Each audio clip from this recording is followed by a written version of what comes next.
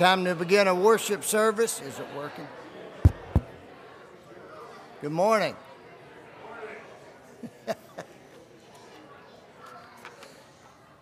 It's time to begin a worship service this morning.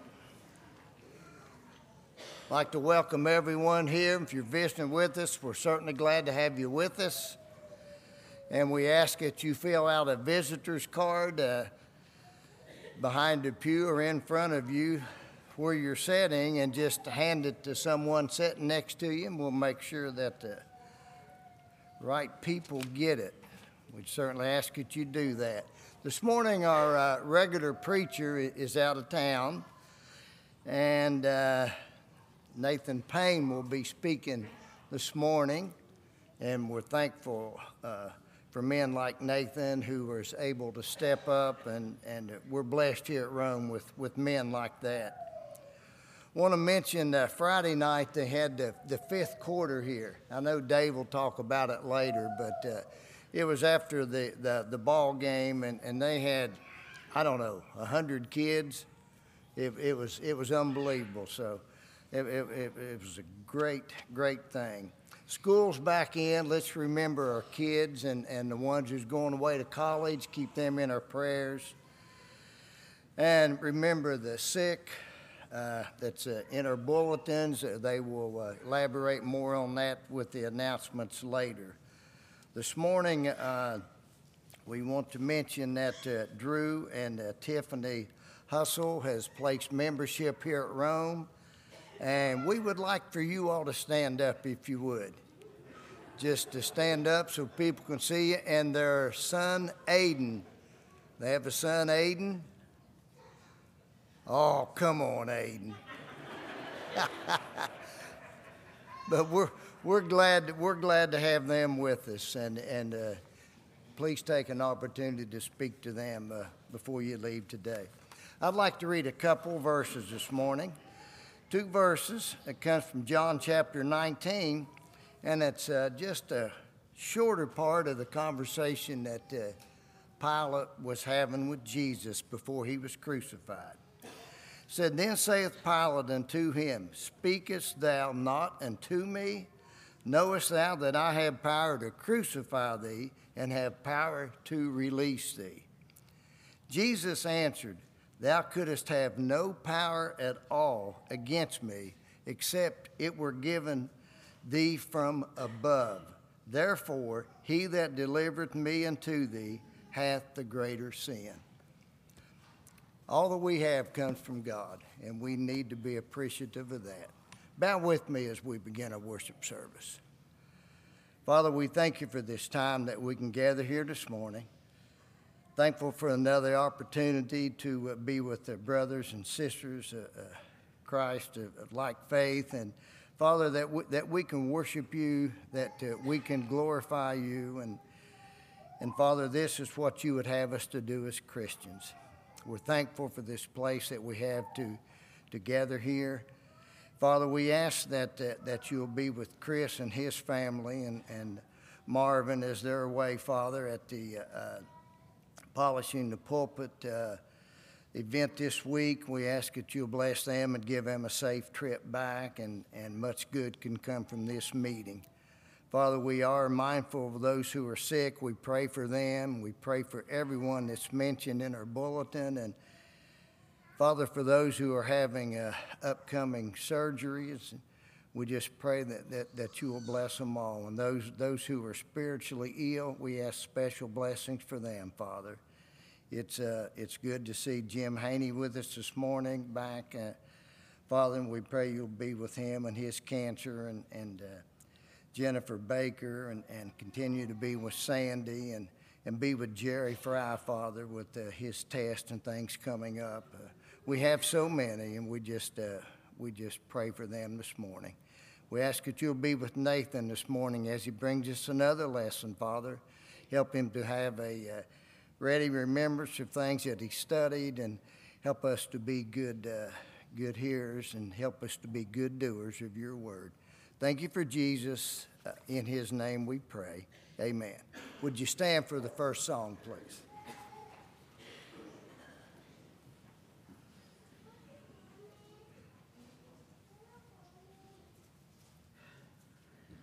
First hymn this morning, number 761. 761, Where He Leads, I'll Follow. Sweet are the promises, kind is the word, dearer far than any message ever heard. Pure was the heart of Christ, sinless was He. He that great example is and pattern for me. Where He leads, I'll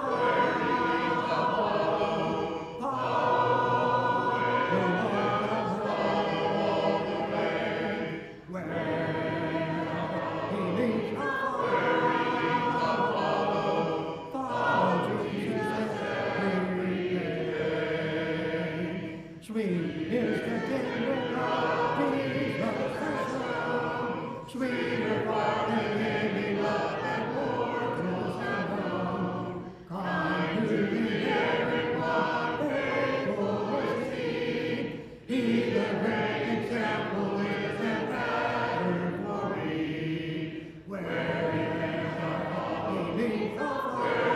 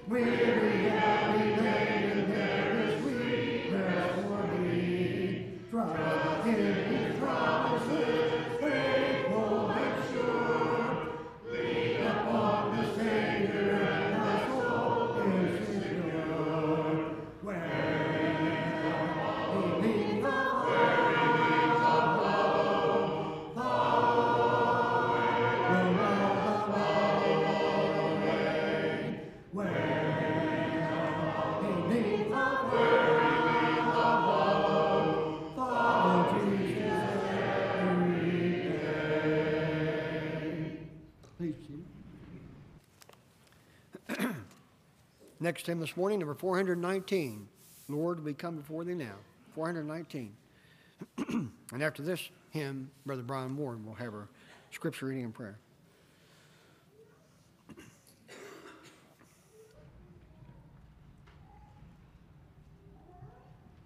Lord, we come before thee now, at thy feet we bow. Oh, do not thou disdain. Shall we seek thee, Lord, in vain? Shall we seek thee, Lord, in vain?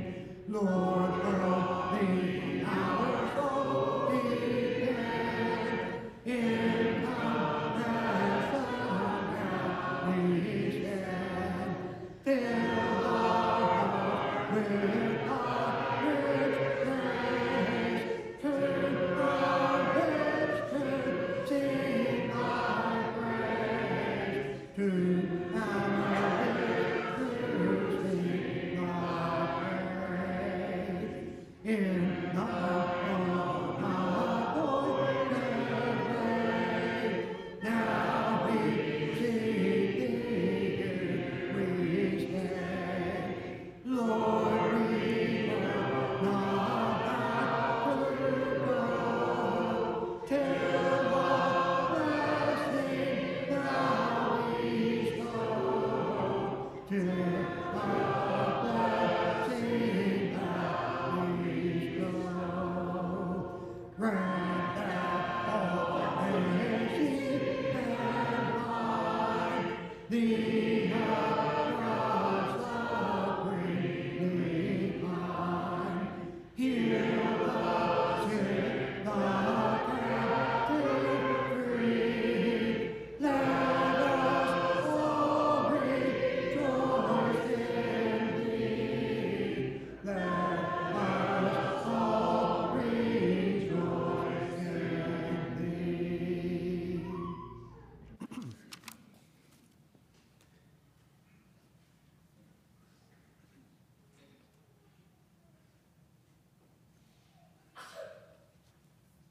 Bow with me, please. Our Father in heaven, we're thankful for this day, Father, and we're thankful for the opportunity we have to come here this morning to study a portion of your word, Father, to partake of the Lord's Supper, and to sing songs to you. Father, we pray that our service this morning will be seen as a blessing in your eyes, Father. Be with us as the lesson presented, that we can take these words and apply them to our life. Father, we pray that you would be with all the sick that are on the list. Father, be with them and the doctors and nurses are tending to them. Be with Chris and Marvin and the families as they travel back to us, Father. Give them safe passage as well. Be with us the rest of this week. Help us to be the examples we need to be. In Jesus' name I pray. Amen.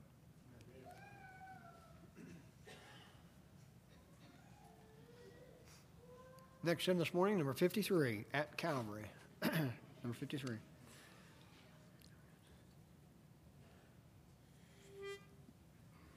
Years I spent in vanity and pride, carrying up my noblest set high.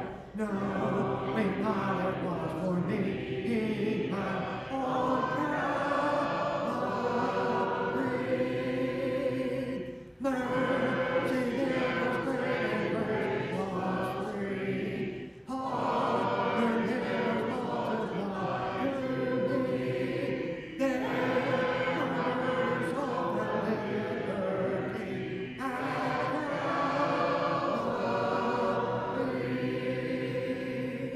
By God's word at last my sin I learned. Then my tremble at the law I spurn, till my guilty soul in full return to Calvary. Mercy there was great and grace was free. Pardon there was multiplied to me. There my burdens all and liberty at Calvary. Oh, the love through salvation's plan. Oh, the grace that brought it down to man. Oh, the mighty love that God is found at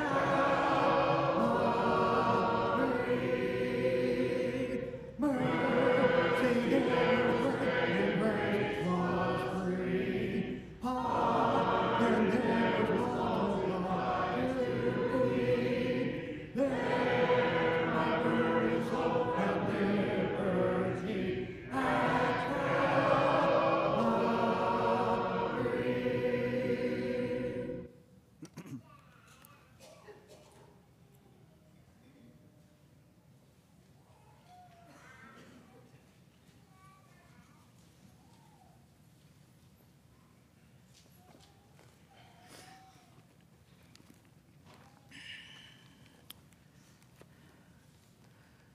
At this point in our service, we have set aside to remember the death of Jesus.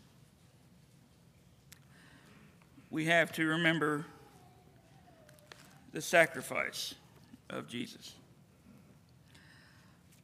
To prepare our minds, I'd like to read from John chapter 13.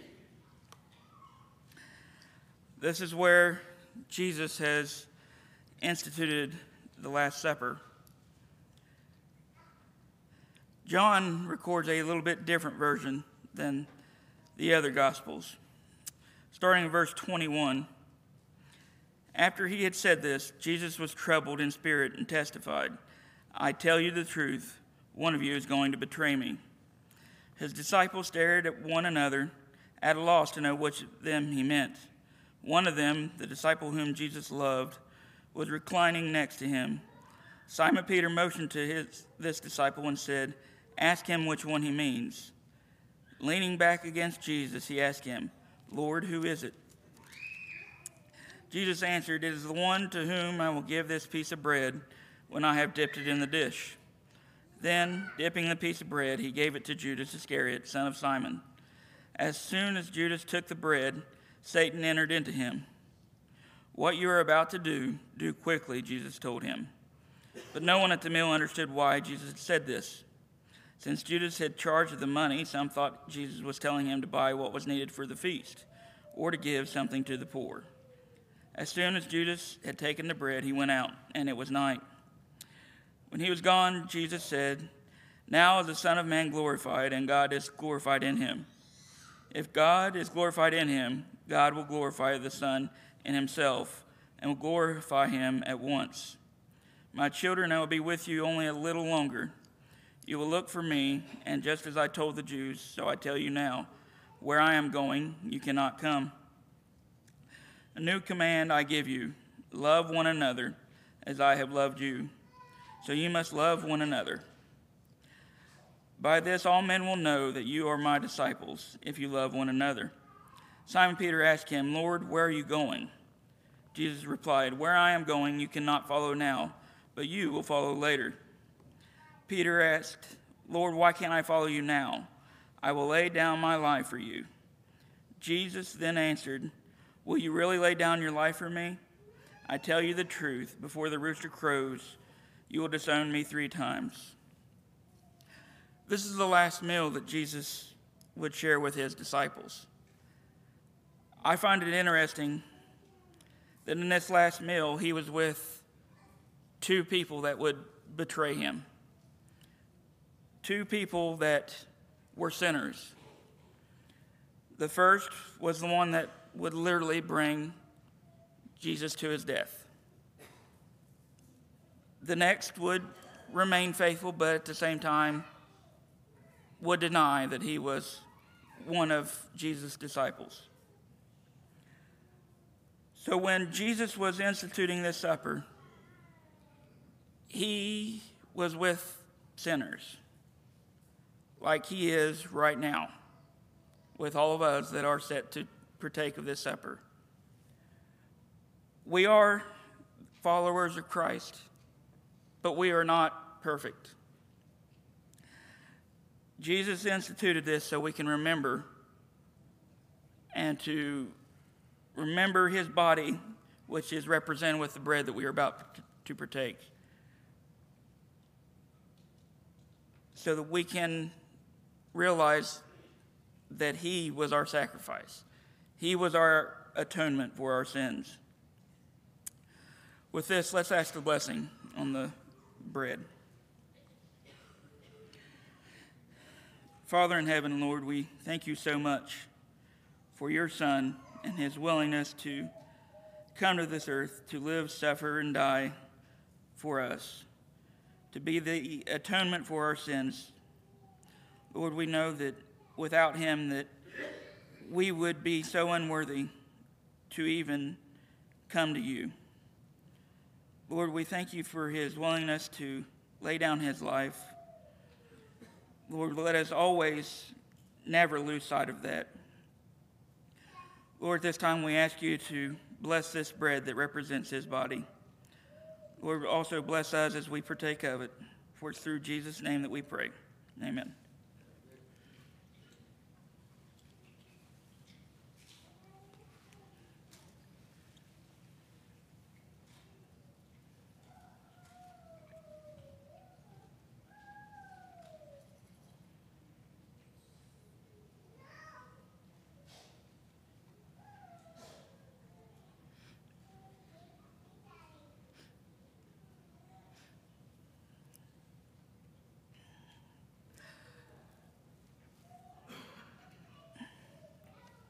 Jesus also instituted the cup, the fruit of the vine, which would represent the blood that he would shed on our behalf. This time, let's ask the blessing on it. Our Father in heaven, Lord, again, we come before you, thanking you for your Son. Lord, we thank you for his willingness to shed his blood on our behalf, that blood that washes away our sins. Lord, we pray that you will bless this fruit of the vine and bless us as we partake of it. For it's in Jesus' name that we pray. Amen.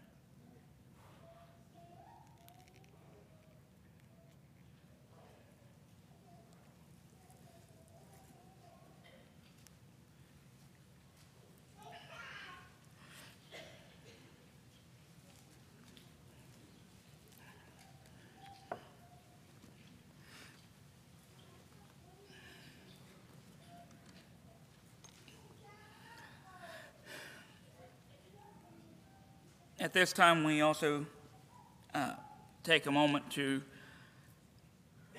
ask the blessing on our offering.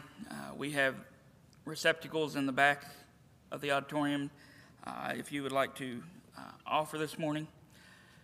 It goes toward the betterment of the church in this area, toward the missionaries that we support, and other many projects that we do. Let's ask the blessing on our offering. Father in heaven, Lord, we thank you so much for all the many material blessings that you've given us. Lord, we are blessed beyond measure, and we could never come close to repaying you. Lord, we thank you for the means that we have to support ourselves, our families, our ability to never go without.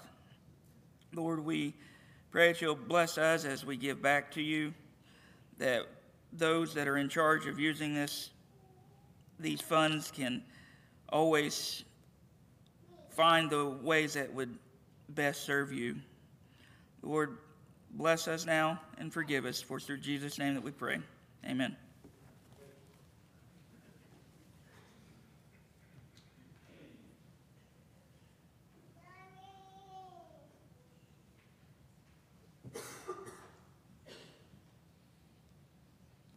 Would you please stand? We'll sing the next song, number 598, Standing on the Promises. So at this time, the young children may go to the Children's Bible Hour.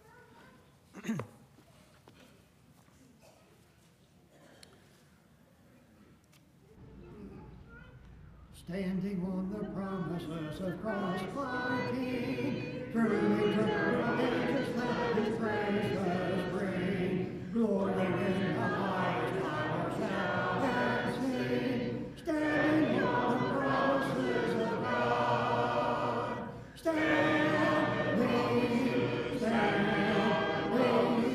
standing on the promises of God my Savior, standing.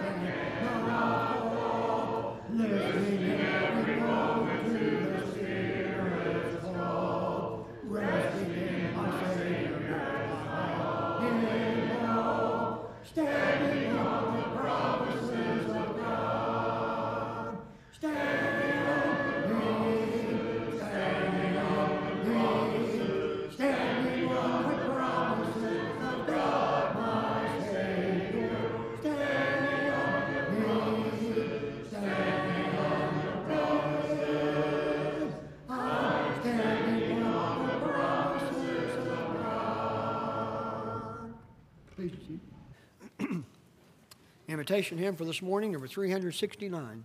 369. Jesus, the Loving Shepherd. This time, Brother Brian.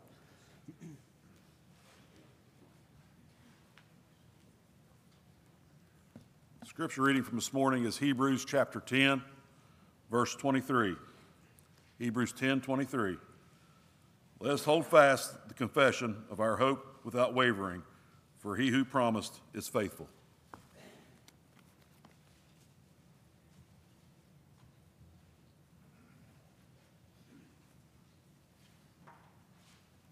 Good morning. He got back up there. I thought I was in trouble already.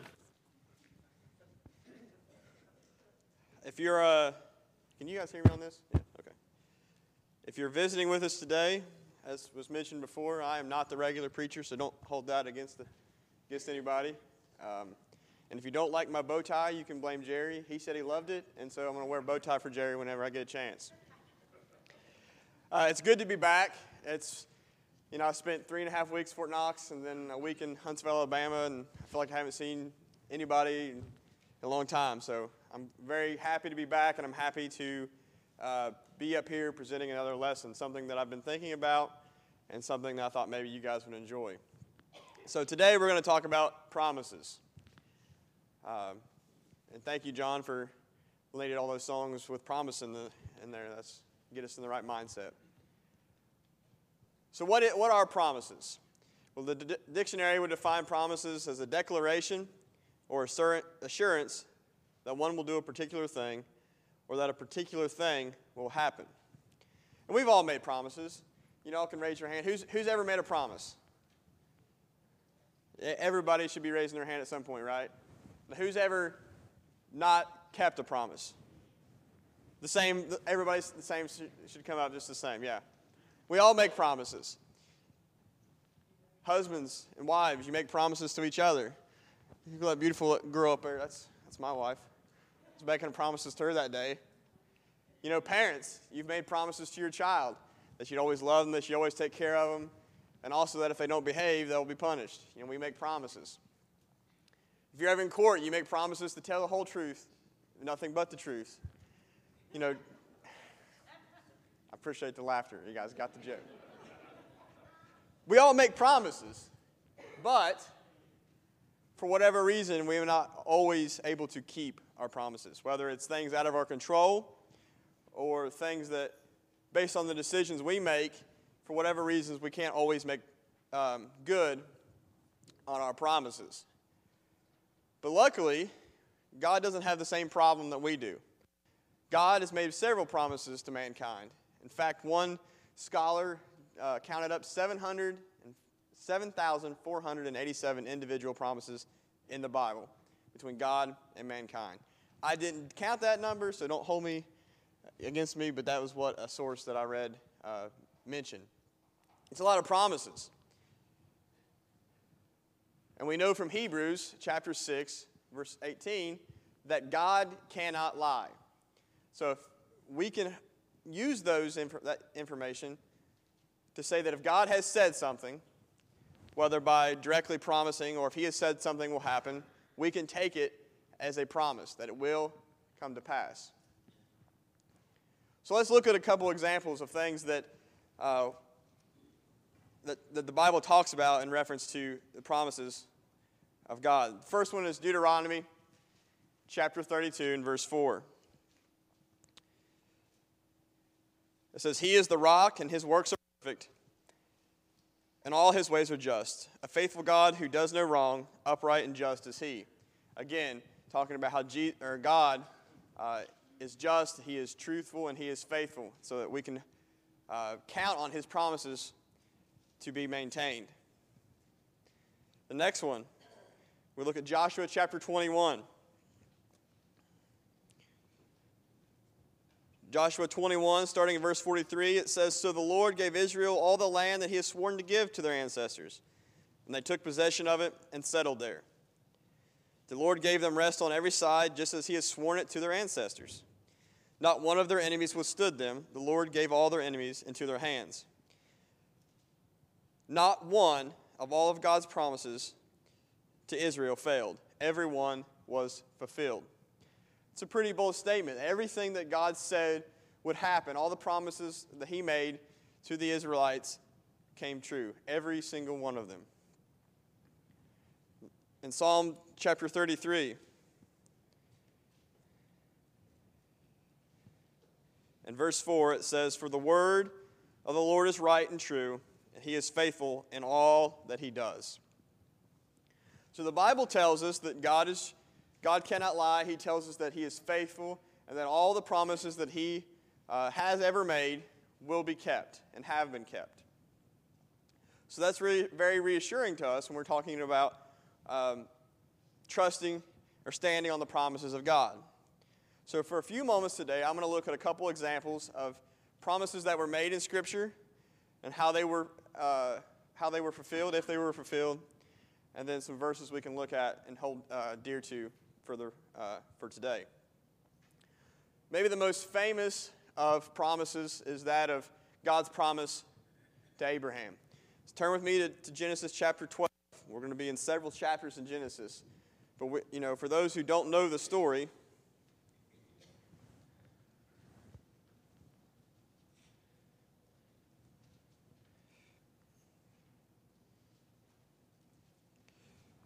God comes to, he's technically Abram at the time, and he tells them all the great things that were going to happen. As soon as my iPad wakes back up. Genesis 12, verses 1 through 3, starts the promises that God makes for Abram. So verse 1, "The Lord has said to Abram, 'Go from your country and your people and your father's household into the land I will show you. And I will make you into a great nation, and I will bless you. I will make your name great, and you will be a blessing. I will bless those who bless you, and whoever curses you I will curse. And all of the people on earth will be blessed through you.' So Abraham went, as the Lord told him, and Lot went with him. And he was 75 years old when he set out from Haran." So here we see that God makes a promise to Abram that through him, all of the nations will be blessed, that he would be he would make Abraham a great nation.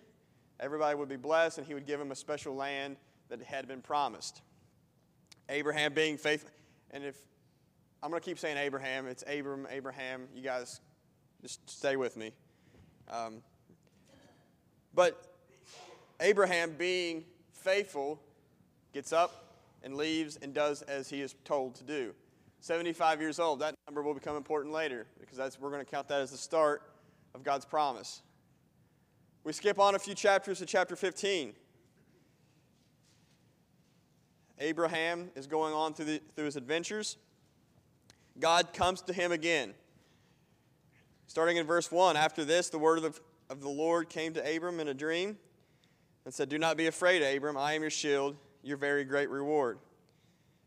But Abram said, 'Sovereign Lord, what can I give you since I remain childless, and the one who inherit my estate is Eliezer of Damascus?'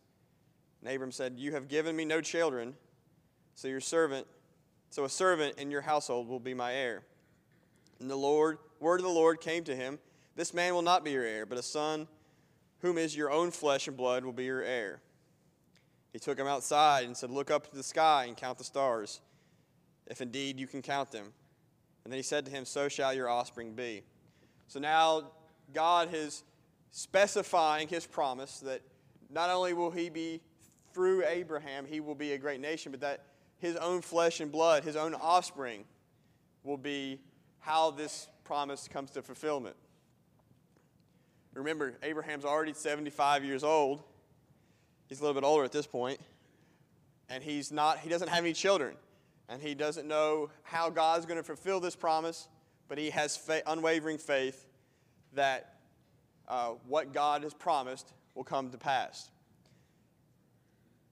Let's continue on in Genesis 16. Abraham decides that, I don't have any children. Sarah says, "Hey, take my slave girl, and you can have a child with her, and that way you can have a child so that the promise can be fulfilled." So we see in starting in verse 16, that Hagar bore Abram a son, and he gave him the name Ishmael, and that he was 86 years old when he had a son. So Abraham gets a son. But this is not the promised son that God had mentioned. So at 86, he has a child, but this is not the right one. And we can get into that. That's another story for a different day. But we see that the prophecy, or the promise that God had made to Abraham has not yet been fulfilled. But Abraham remains faithful. We skip a few more chapters in Genesis. And we see again that in chapter 18, this is actually when the three visitors visit Abram. Now he's Abraham now. They visit him on the way to Sodom and Gomorrah. They're going to destroy Sodom and Gomorrah. The visitors come to Abraham. They visit Abraham. And in passing, one of the angels, starting in verse 9, says the following. "Where is your wife Sarah?" they asked. "There in the tent," he said. Then one of them said, "I will surely return to you about this time next year, and Sarah, your wife, will have a son." Now Sarah was eavesdropping. So she was listening at the entrance of the tent, which was behind them. Sarah and Abraham were already very old, and Sarah was past the age of childbearing. So she laughed to herself, and she thought, "After I am worn out and my Lord is old, will I now have the pleasure?" Then the Lord said to Abraham, "Why does she laugh? Will I really have a child now that I am old? Is anything too hard for the Lord? I will return to you at the next appointed year, and Sarah will have a son." Again, the promise has not been fulfilled. These visitors are coming with another purpose in mind, but they point out again that God's promise will be fulfilled. They catch Sarah laughing, and they said, "Next year, it'll be time. Have faith." And then in chapter 21, again, several chapters later, we see that God's promise was fulfilled. Chapter 21, starting in verse 5, it says, "Now the Lord was gracious to Sarah, just as he had said, and the Lord did what he promised. Sarah became pregnant and bore a son to Abraham in his old age, and at the very time God had promised him. Abraham gave the name Isaac to his son that Sarah bore him. When he was 8 days old, Abraham circumcised him as God commanded, and he was 100 years old when he was born." So we see that God remained faithful to his promise, that Abraham remained confident that the promise would be fulfilled. But it didn't happen right away. I told you that 75-year-old mark was important because it took 25 years for this this promise to come to fulfillment. But consider what Paul wrote in Romans 4. Abraham never wavered. 25 years is a long time to wait for something you really, really want. And they've always wanted these children. They never could have children. This is not something that they decided at age 75 they wanted. They'd always wanted a child, and it never worked out. So to wait that long for something is impressive. But Paul writes to the Romans, chapter 4, starting in 18, "Against all hope, Abraham in hope believed, and so became the father of many nations, just as it would be said to him, so shall your offspring be. Without weakening in his faith, he faced the fact that his body was as good as dead, since he was about 100 years old, and that Sarah's womb was also dead. Yet he did not waver through unbelief regarding the promise of God, but was strengthened in his faith and gave glory to God." Verse 21 is the one I want you to look at. "Being fully persuaded that God had the power to do what he had promised, and this is why it was credited to him as righteousness." It would be hard to maintain your faith that you were going to get something that you were promised for 25 years. That's just kind of human nature.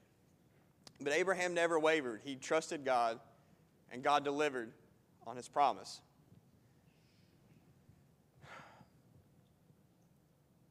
The next promise that I want to look at is going to be in Ezekiel. So if you want to start turning to Ezekiel, be in chapter 26. And if you think 25 years is a long time to wait for a promise to be fulfilled, check out this one. So the prophet Ezekiel, if you've not read the book, it's kind of divided into a few parts. Ezekiel begins the first several chapters talking about all the bad things that God was going to do to Israel because of their disbelief. He goes on to the middle sections talking about all the bad things that would happen to the enemies of Israel. And then at the end, he talks about how Israel would be reconciled again to God. So now we're going to look at the promise, God's promise to Tyre. Not a happy promise. The book of Ezekiel was written in approximately 590 BC. Again, this date, I mention it because it'll be important later. Fun fact about Ezekiel, look at chapter 3, verses 26 and part of 27. I will make your tongue stick to the roof of your mouth so that you will be silent and unable to rebuke them, for they are a rebellious people. But when I speak to you, I will open your mouth, and you shall say to them, this is what the sovereign Lord says. God, in an effort to make Ezekiel more believable, let's say, he makes him a mute. He makes him unable to speak unless he is directly speaking the words of God. Which I don't know about you, I think that would make me kind of maybe listen to Ezekiel a little bit better, but of course, we know how Israelites treated their prophets, not so much. So Ezekiel can't speak. He can only speak when he's giving direct messages from God. Again, should be a clue. It's important to listen to what he has to say.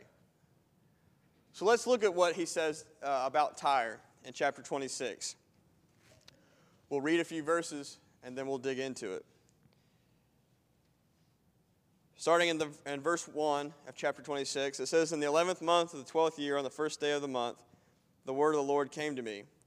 Son of man, because Tyre has said to Jerusalem, Aha, the gates of the nation is broken, and the doors have been swung open to me. Now she lies in ruin. I will prosper. Because she has said this, therefore, this is what the sovereign Lord has says. I am against you, Tyre, and I will bring many nations against you, like the sea casting upon its waves. They will destroy your walls and pull down your towers. I will scrape away her rubble and make her a bare rock. Out of the sea she will become a place to spread fish nets. For I have spoken, declares the sovereign Lord. She will become the plunder of the nations. Skipping down to verse 7.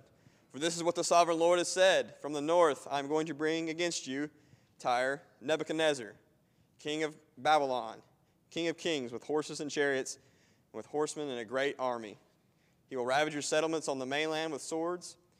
He will set up a siege works against you, build up a ramp to your walls, and raise shields against you. Skipping down to verse 12. They will plunder your wealth and loot your merchandise. They will break down your walls and demolish your fine houses and throw your stones, your timber, and your rubble into the sea. I will put an end to your noisy songs, and the music of your harps will be heard no more. I will make you a bare rock, and you will become a place to spread nets. For you will never rebuild, for I, the Lord, have spoken. He's pretty specific. He's not going to let Tyre stick around any longer. He's going to have many nations come against her. He's going to tear down the walls. He's going to make this area a bare rock. Nebuchadnezzar, king of Babylon, you've all heard of this guy before. He's going to show up, and he's going to tear everything up. So the stones, the timber, all the rubble is going to be cast into the sea, verse 12. And that they will never rebuild. There will be a place for casting nets to fish. Now the question is, does this promise of God come to fulfillment? Well, Ezekiel doesn't tell us. But if we close our Bibles, we can actually find out that this actually came to promise. So close your Bibles. You don't need them right now. You're looking at me like, this guy's preaching, he says no Bibles. Trust me, just stick with me. This story, the first time I ever heard it, was not in a Bible class. It was not in a lecture. It was in a military history class. A class I learned about all the wars and how people waged wars throughout history. And this was brought up, and it was mentioned in passing that this is actually Bible verses associated with it, which really piqued my interest in what promises that God would make and specifically what lengths he would go to fulfill these promises. So all of this we can prove happened without the use of our Bible, strictly through secular history. You guys have heard of Josephus. He was a Jewish historian a long, long time ago. He and others wrote about the events of Tyre. So just as the Bible says, Nebuchadnezzar, king of Babylon, does lay siege to Tyre. He comes from the north on his way down to Jerusalem. He starts attacking about 3 years after the book is written in 587 BC, and he sieges the city for 13 years. There's a picture of old Nebuchadnezzar. He looks very European, but that's how everybody drew people back in the day. They didn't have photographs. But if you Google Nebuchadnezzar, that's the picture that shows up. The mainland was captured. When I was studying this, I never caught, of all the years I studied this, it kept talking about the mainland would do this, the mainland would do this, the Nebuchadnezzar would do this to the mainland. That's important. That's an important word. The mainland was captured. But their residents moved to the inner city, which happened to be on a rocky island off the coast. What separated the mainland from the rocky island was a 30-foot deep channel, about half a mile offshore. No way to cross it without a navy, without boats, without advances in the art of war.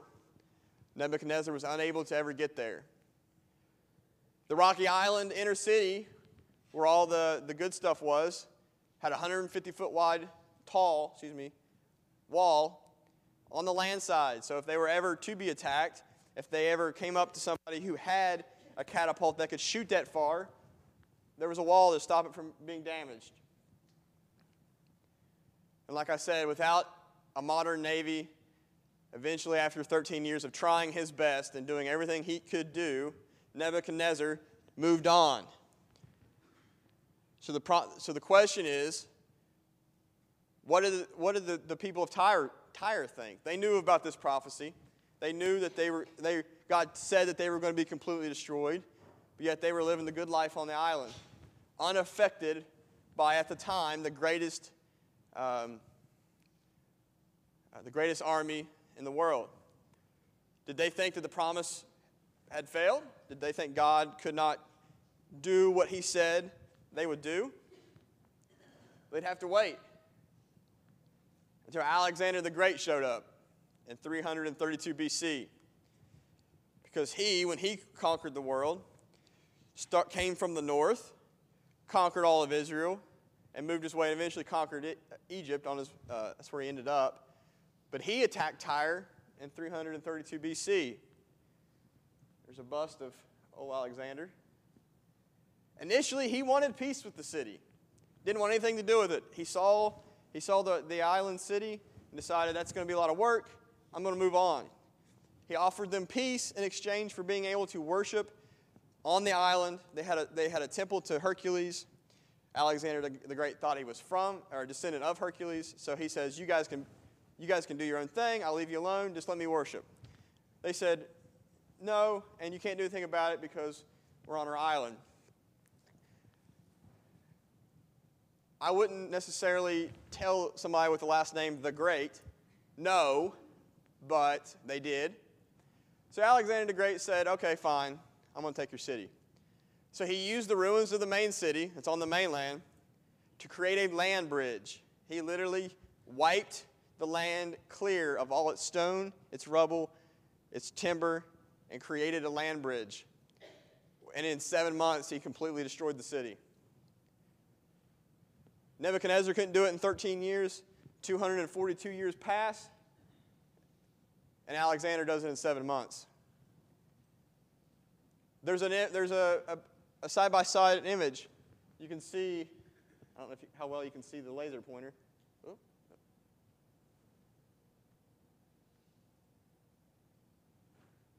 All right, you can't see the laser pointer. But you can see that the main city and the island inner city surrounded by all of the wall, and then what it looked like in 1873, where there's now, instead of an island, there is a peninsula. This is modern-day Tyre. You can see where the island used to be. Part of the island actually collapsed and fell into the sea. You can go there today. It is a small fishing city. They never rebuilt on the ancient sites. They have small fishing huts. The land bridge that was created by Alexander the Great is actually a good place to fish, they say.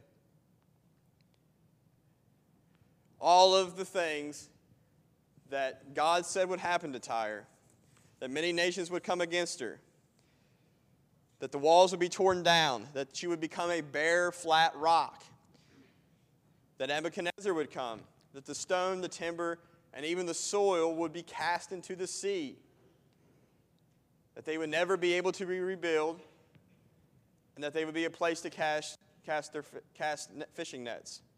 Sounds like God fully kept his promise, doesn't it? So we look at these two examples of things that God has promised will happen that came to be.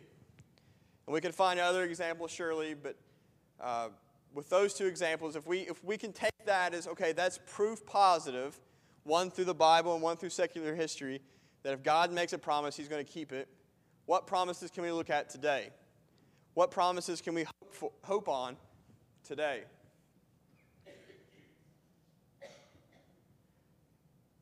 Jeremiah 29:11 through 13. For I know the plans I have for you, declares the Lord, plans to prosper you, not to harm you, plans to give you hope in a future. Then you will call on my name and come and pray to me, and I will listen to you. You will seek me and find me when you seek with all your heart. Maybe you're here today and you're lost, and you don't know what your life, what direction in life you should be going. We've all been there. If college-age kids, people in high school, they have to figure out what their life's going to be. And sometimes that's scary, and you don't know what to do. God makes a promise for us that he has plans for us, good plans, and that if we call on his name, if we pray to him, he hears us. And that if we seek him, we will find him. Another comforting promise, a guarantee that we have from God. How about in Philippians chapter 4? Do not be anxious about anything, but in every situation, by prayer and petition, with thanksgiving, present your request to God, and the peace of God, which transcends all understanding, will guide your hearts and minds in Christ Jesus. Maybe you're here today, and you're worrying, something's troubling your heart, you're anxious about the things going on in life, a situation that you can't control and you don't know what to do. The Bible tells us that we have a promise from God, that we don't need to be anxious. That if we go to God, if we pray to him, he will hear us, and he will give us a peace which goes beyond anything we can understand and keep us safe. How about in 2 Corinthians chapter 12? Paul writes that he was given a thorn in his flesh, a messenger from Satan to tempt him, torment him. 3 times he pleaded with the Lord to take it away from me. But the Lord said to Paul, my grace is sufficient for you, for my power is made perfect in your weakness. Maybe you're here today and you're struggling. You've got something bothering you and you don't know how to get away from it. And you're sitting here asking God, help me. Take this away from me. We have that promise that we have grace that he gives to us is sufficient. That his power that we have access to is made more perfect through our weakness. Another great promise that we can hold on to. 1 Corinthians chapter 10, verse 13. No temptation has overtaken you except that which is common to mankind. And God is faithful. He will not let you be tempted beyond what you can bear. But when you are tempted, he will also provide you a way out so you can endure it. Maybe you're here today and you're struggling with sin, with temptations, with things that you don't think you're able to handle. God promises that he'll never give you something more than what you can deal with. And that even when he gives you something that's incredibly difficult, he also gives you a way to get out of it. He gives you an escape plan to help you so that you can deal with those temptations. Look at 1 John chapter 1, verse 9. Maybe you're struggling with your sins and you don't know that God could ever love you anymore. He says if we confess our sins, He is faithful and just, and He will forgive us of our sins and purify us from our unrighteousness. We have a promise from God that if we confess our sins, if we turn to God, He will remain faithful to us and forgive us when we mess up. In John 14, the last one, verses 1 through 3.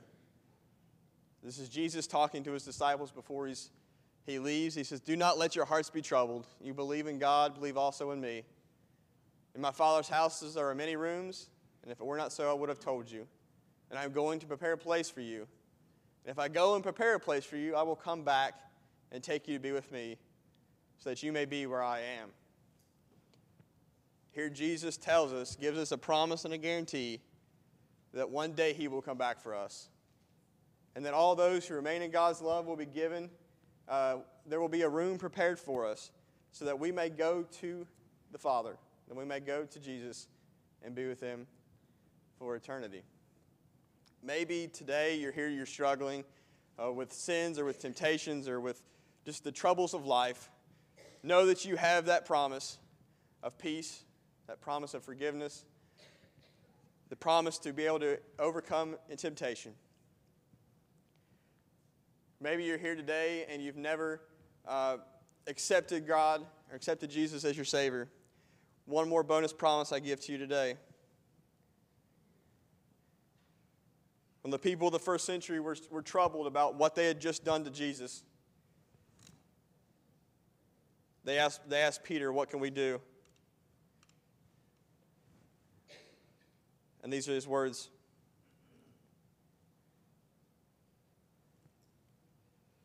"Repent and be baptized, every one of you, in the name of Jesus Christ, for the forgiveness of your sins, and you will receive the gift of the Holy Spirit." Verse 39, "This promise is for you and for all the children who are far off, for all of whom the Lord will call." If you've never accepted Jesus Christ as your Lord and Savior, you have a promise of eternal life. You have a promise that one day Jesus will take you to where He is and you'll be with Him forever. That you will receive the gift of the Holy Spirit to help you with the struggles of life. But you must accept that gift. You must put Him on a baptism, confess your sins, and Jesus' promises will be fulfilled. If you have a need, please come. As tonight together we stand and as we sing.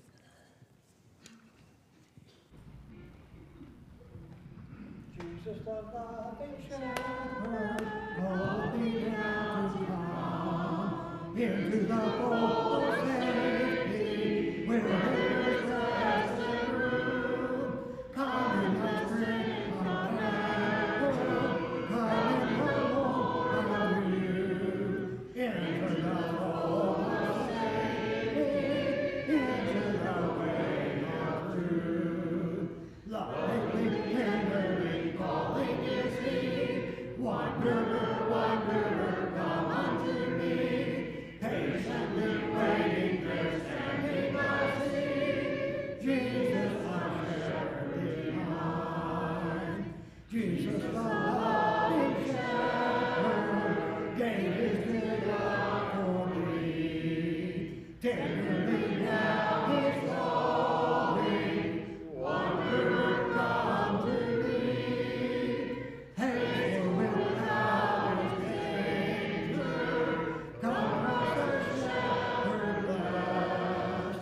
Into the fold of safety, into the place of rest. Lovingly, tenderly, calling is He. One river,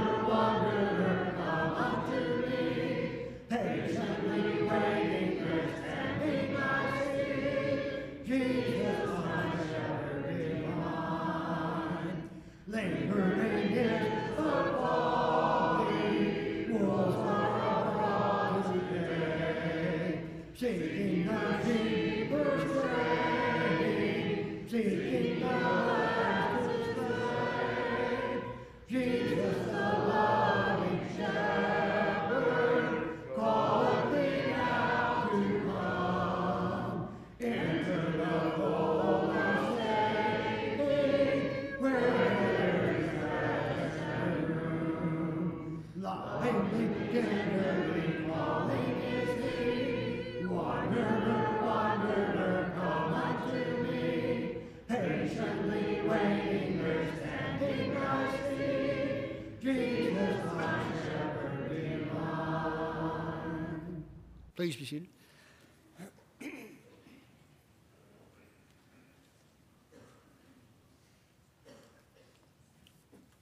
Welcome, everyone. Final welcome today. Good job, Nathan. Good points. We know that we can rely on the promises that we've been given. If you didn't get one of these, it's because we didn't have them out on the table this morning. We found them back in the office after most everyone was assembled. So if you did not get one of these, I think they're on the table now. Rome Journal, our news bulletin. As was mentioned, Chris, his family, Marvin, are in Tennessee at Polishing the Pulpit, and there is an article on Polishing the Pulpit on the front of this, if you're wondering what that is. Also, the Trevathans, at least part of the family, I think are taking Katie back to school today counts for their absence. There is a deacons meeting at 5 o'clock this evening, and then, as usual, meet with the elders at 7 o'clock after worship. Worship will be this evening at 6 o'clock, so I encourage everyone to be back. Jennifer Baker will be having surgery September 21st, I believe, and they have a meeting with the doctor tomorrow. Jerry Fry is going up to Columbus on Thursday, I believe, to find out what they're going to do about the heart problems that he is currently having. So let's keep both of them and those others that we regularly pray for and are concerned about who are struggling with cancer and other issues as well. August 26th is a game night here, planned for that, and then August 28th is our potluck. Some information will be shared for anyone who's interested in the preschool to 4th grade during that potluck meeting.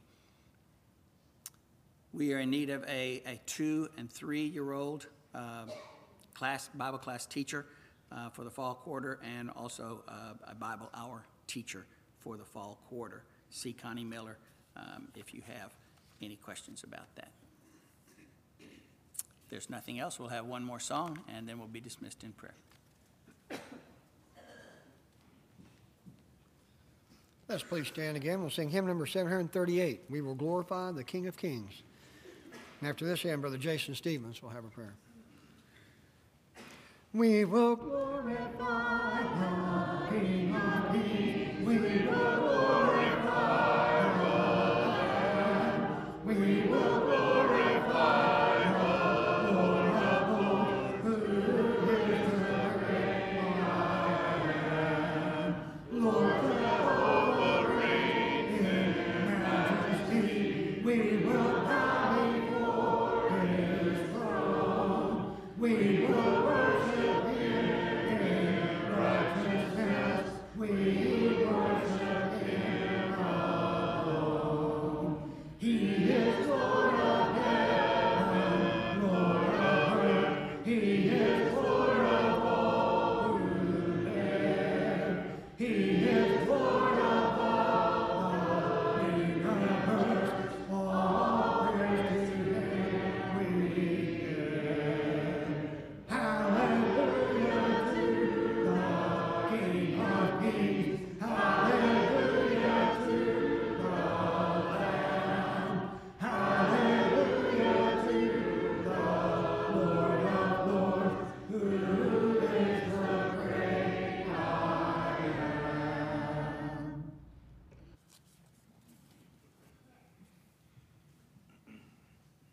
Let us pray. Dear Lord, we thank you for this beautiful day you've blessed us with. We thank you for the opportunity to come and worship you again here in this place. And we pray that the worship we have conducted today has been pleasing unto you and has been in truth and in spirit, Lord. We thank you for Nathan. We thank you for all those who work to spread your kingdom, Lord. We pray that you will continue to watch over our families. We pray that you will watch over our health of our families. We pray that you will be with those who are traveling. Lord, we pray for those who are sick. We pray that you will be with us now as we go through this week.